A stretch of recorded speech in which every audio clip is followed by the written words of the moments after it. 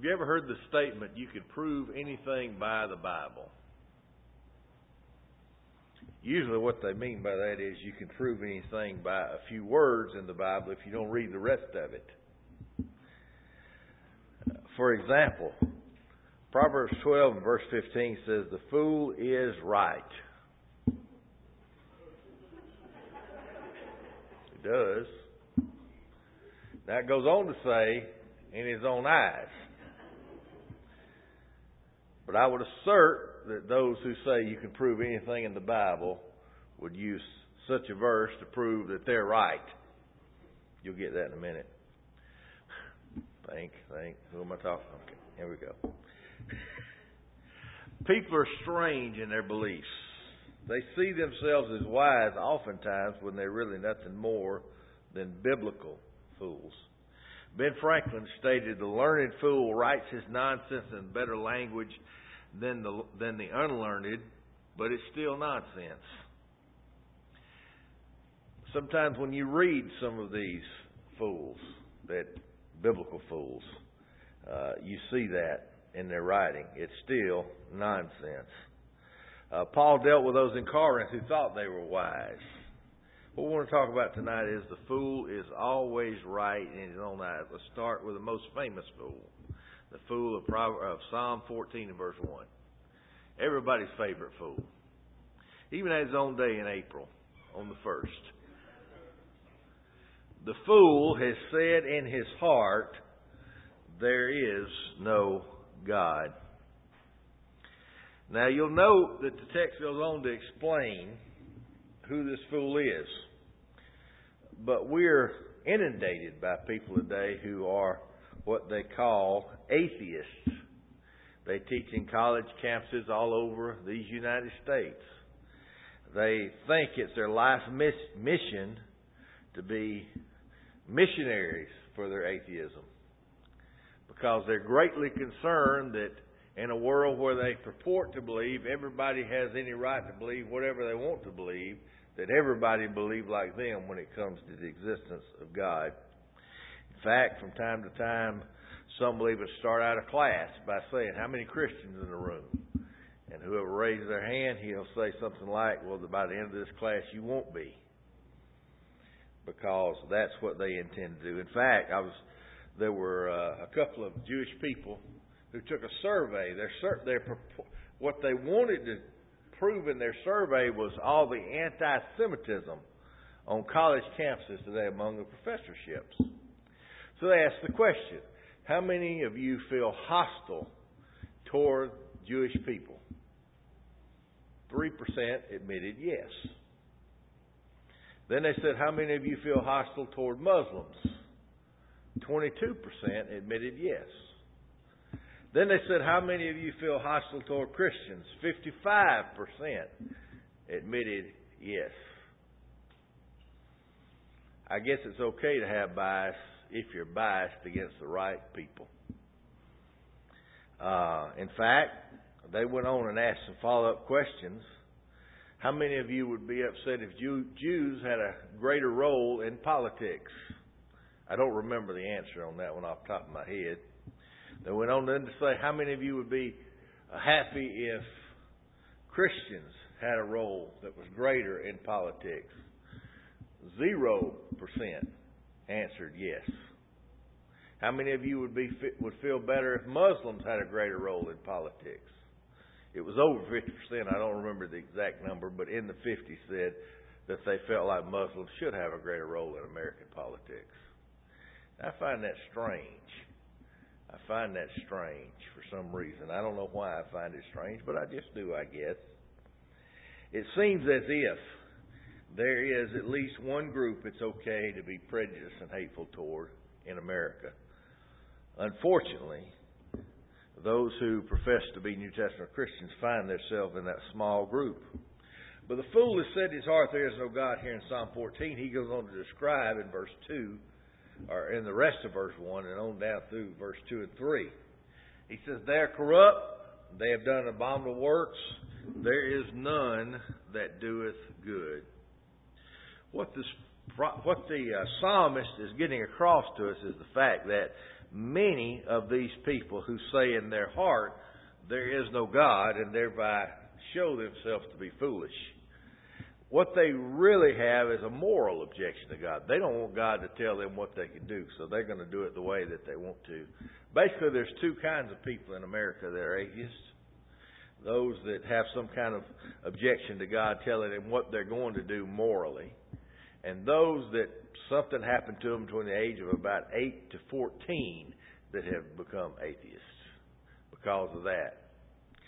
And it's interesting to run across one of these people that are in a college campus teaching, and it's something between 8 and 14, and you start interviewing them, you talk to them, you have a conversation, and you find out, well, it's all because my daddy was drunk when I was 12, and he professed to be a Christian. And as you think about this, you think, well, here's a guy that thinks he holds this atheism because he is so intellectually pure. He has studied to the PhD level and come to this conclusion, and yet it's not a 35-year-old PhD in physics that's an atheist standing in front of me. It's a 12-year-old boy who don't like his daddy screaming at his mother. That was when he reached conclusion. That's the intellectual honesty that's standing before us at this time. Obviously, there is a God. There are many arguments for the existence of God himself. One, just simply, if you look at the fact there is the universe exhibiting design, there has to be a designer who designed it. It's that simple. Two, if there is a moral law, there is a moral lawgiver. God is the moral lawgiver. Three, if Jesus rose from the dead, he claimed to be the Son of God, he has to have a Father, and that Father is God. And on and on we could go with just simple arguments proving that there is a God. However, they still make that claim, don't they? There is no God. Why? Because they've dealt with the arguments intellectually and honestly? No. There's a guy, for example, have you ever heard of Bart Ehrman? Oh, good. Bart Ehrman is a guy that teaches at the University of North Carolina. He writes a lot of popular level atheist books today. I'll just throw out one thing. Bart Ehrman attacks the Gospels. One of the reasons he attacks the Gospels, he says that their authorship is to be doubted. Matthew, Mark, Luke, and John weren't written by Matthew, Mark, Luke, and John. You know how you know that? Because the originals don't have the name Matthew, Mark, Luke, or John attached to them.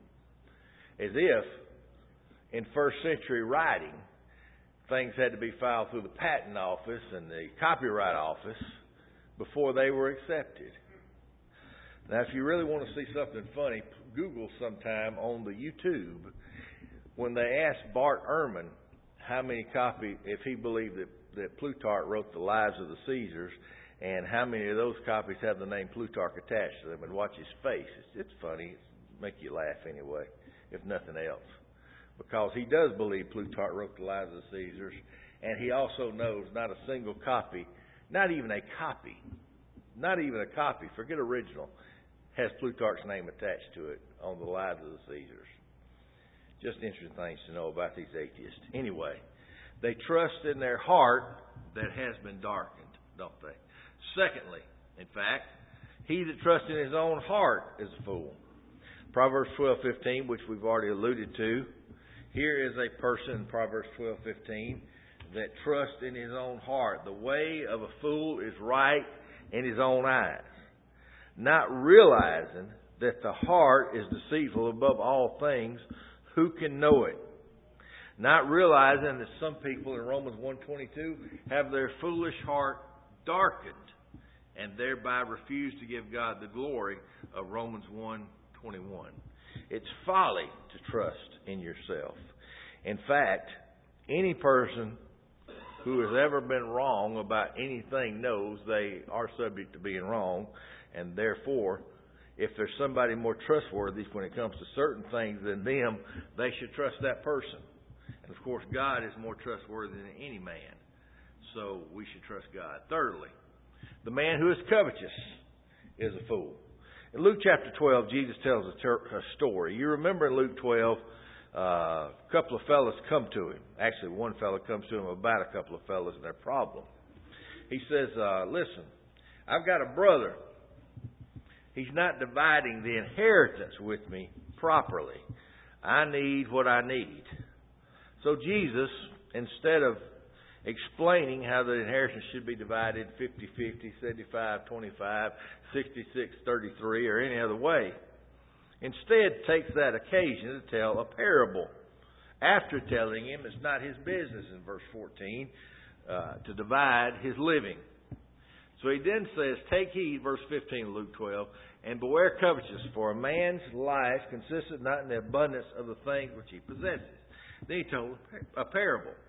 The ground of a certain rich man brought forth plentifully. And he thought within himself, saying, what shall I do?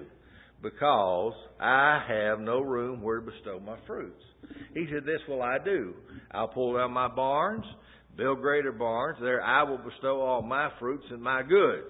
And I will say to my soul, soul, thou hast much goods laid up for many years. Take thine ease, eat, drink, and be merry. Now you would think that a man who had such a great plan would be commended by God. He's facing a problem. His problem is what? Too much stuff.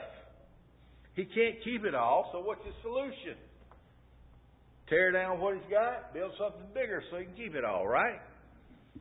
That sounds like a good engineer, doesn't it? That sounds like somebody who knows how to build. That sounds like somebody who has high skills. However, look what God says. Verse 20.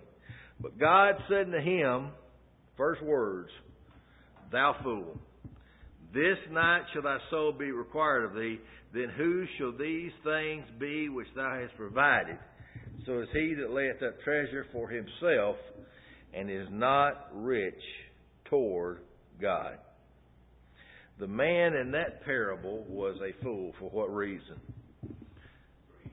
Because he was selfish, greedy, and covetous. He thinks he's right because he thinks, well, here I have gotten wealth. I've gotten great wealth. I'm a man of riches. But yet, he's wrong. Why? Because he didn't include one thing in his plans. You know, sometimes when you make plans, you have to have contingent plans. They say about a military plan, it looks beautiful on paper till the first shot's fired. Then everything changes immediately. Well, life is that way, isn't it? We have beautiful plans till the first shot is fired. Well, here's this man that thought he had a beautiful plan. He did not take into account one thing. That is that God was going to require his soul that night. And what was he going to build and who would his stuff go to? Fourthly, the one who hears but doesn't do, according to Jesus himself, is a fool. Turn with me to the end of the Sermon on the Mount in Matthew chapter 7. The last story that Jesus tells in that sermon is about such a kind of man. Verse 24 beginning. Wherefore whosoever heareth these sayings of mine and doeth them, I will like the wise man that built a house upon a rock. The rain descended, the floods came, the winds blew and beat upon the house, it fell not, for it was founded upon a rock. But everyone that heareth these sayings of mine and doeth them not shall be likened to a foolish man, which has built his house upon the sand. The rains descended, the floods came, the winds blew and beat upon the house, and it fell, and great was the fall of it. I've always found it amazing that Jesus here talks about the wise person and the foolish person. And the foolish person builds his house on what? Sand. That ever so often, there's a season. Y'all know about baseball season, football season, basketball season. Well, here in Florida we have hurricane season. And amazingly, when hurricane season comes, oftentimes these hurricanes blow through and they blow down what kind of houses? Houses that are built right out there on the sand. And Jesus told them long ago, and then the same ones who lose money, animals, and life say what? How can there be a God? All this evil's out here in the world. When God told them, don't build your house there. He didn't just tell them don't build your house there. He said, let me illustrate what a fool is to you. He's really teaching about something else, but it was so foolish to do such a thing that he used them as the illustration. You know, it's like if you talk about years ago, there was that thing in the back of the cartoon books. Remember the comic books? Charles Atlas had the guy kick sand in the face. It's like Barney Fife is standing there, and he's the illustration. That's what these people are. And then they turn around and say, well, there can't be a God because of all this evil. You won't believe the evil that God has allowed to be unleashed upon me. Well, you built your house on the sand. What did you expect? But while we can see that, can we see that those who, as Jesus was talking about, hear the word of God and do it not, they also are foolish. In fact, James talks about them in James 1, 22 through 25. He talks about a man that looks into a mirror and sees something wrong and he didn't fix it. That's what the man is that hears the word and does not obey. Fifthly, he who doesn't prepare himself for judgment is a fool. Go to the end of Matthew 25, and Jesus tells another parable. He says, the kingdom of heaven will be like 10 virgins, which took their lamps and went to meet the bridegroom. 5 of them were foolish, 5 were wise. What's the difference? Well, they that were foolish took their lamps, but took no oil with them. The wise took oil in their vessels with their lamps. Now, we don't usually use oil in lamps today, do we? We have other things we use to light stuff up. So let's illustrate it this way. Let's say that you were going to get a phone call.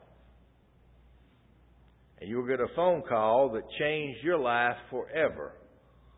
Instead of making it a bridegroom situation, let's say Ed McMahon was going to call you. I don't know if he's still alive or not.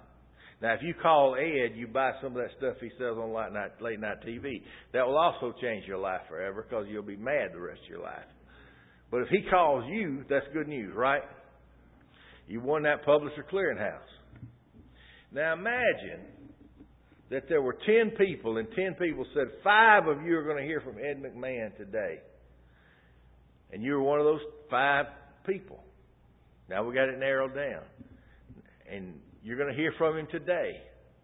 And let's say that cell phones have now advanced beyond what they are now. These cell phone batteries they got nowadays will last for 30 days. Wouldn't that be great? 30 days. But let's say, instead of plugging your phone up at night to charge it, you have to take the battery out of your phone and plug it up. So you've got it plugged up into the wall the night before Ed McMahon's going to call. Then you go out the next day and you say, I could take that battery, but I don't need it. And you don't get a phone call. Now, if you found out later Ed McMahon tried to call you, what would you think you were? You'd know you was a fool. There's no thinking to it. Why didn't I just take my battery? Well, that's what these virgins were. There's no fuel to light their way. And someone's coming to get them. And they can't get there. So you remember how it turned out. The 5 wise ones went on and got married. The 5 foolish ones who didn't have their cell phone batteries, they all stayed single the rest of their lives, and they all have 50 cats now. Oh, I'm sorry. That's in another version of the story. But the truth be told, the point is that he who does not prepare himself for judgment is what? A fool. A fool. And all these people we've just discussed are people who don't prepare themselves for judgment, aren't we? The one who says there is no God, he's not prepared for judgment. The one that trusts himself instead of God, he's not prepared for judgment. The one that thinks life is about getting as much as you can As one fellow said one time, get all you can all you get. And the one who thinks he is that he is right when he just hears God's word and doesn't do anything about it, also a fool. Why?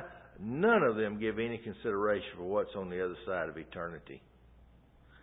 See, most people live in this world as if this world is all there is. But the Christian knows better, don't we?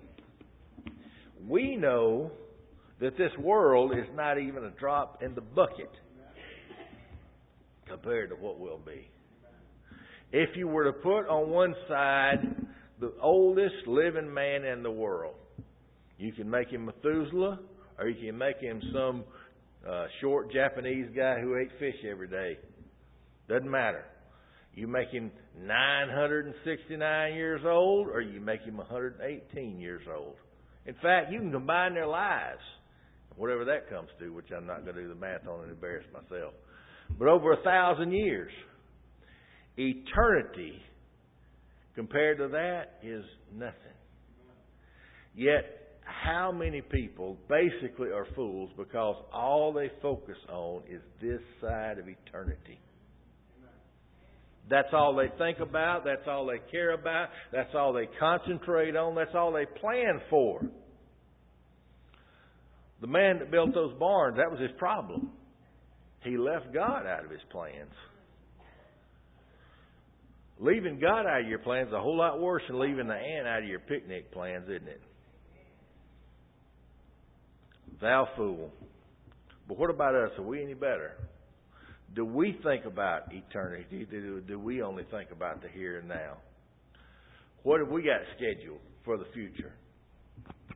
We ought to have nothing scheduled for the future unless we add the caveat to it, what? If the Lord will. Because the truth of the matter is, it's all up to God. God can at any time send His Son back. And He doesn't even have to send His Son back for your plans to be changed. You could die tonight. You could die this evening. You don't have to wait till the night. The Lord knows those that are His. And you know, many people die every day that think to themselves that they've got tomorrow. If you're subject to invitation and you need to obey the gospel, you do so by hearing God's word, believing it, repenting of your sins, confessing Christ, and being baptized for the remission of your sins. Maybe in the past you've done that and gone back to the world. If so, we call you the Lord today. Come as we stand as we sing.